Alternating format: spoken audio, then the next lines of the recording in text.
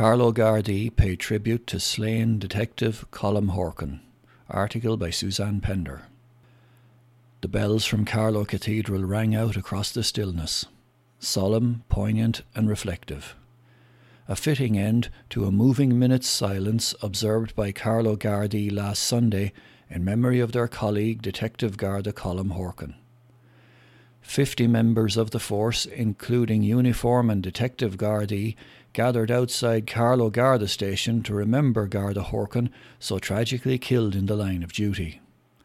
The Gardaí were joined by a large number of their retired colleagues and representatives from a number of emergency services in Carlow, including first responders, Mountain Search and Rescue, Carlow Ambulance Service, Carlow Fire Service and Carlow Civil Defence.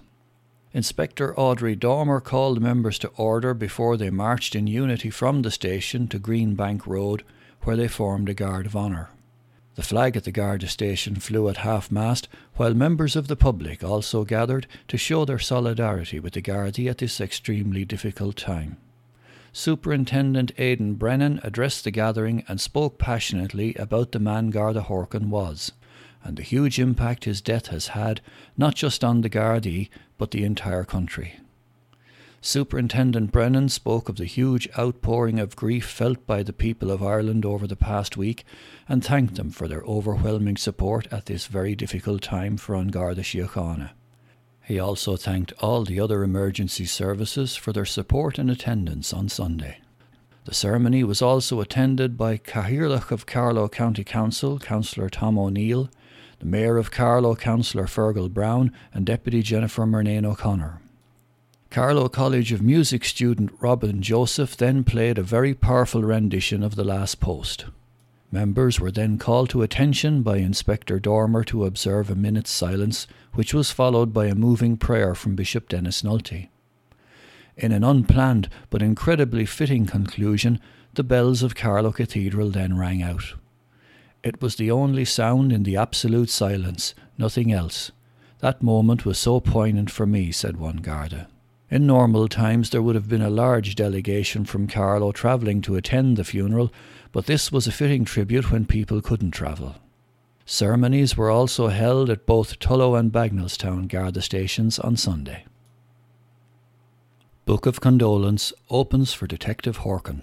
A book of condolence has been opened in Carlow following the shocking killing of Detective Garda Colm Horkin.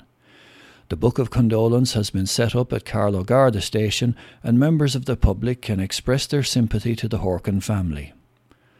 Based in Ballahadreen, County Roscommon, Detective Garda Horkin was a native of Charlestown, County Mayo and joined An Garda Síochána in 1995.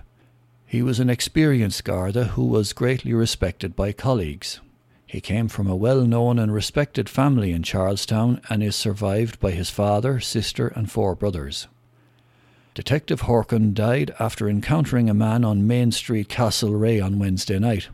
It is believed that the individual was operating a motorcycle and acting erratically.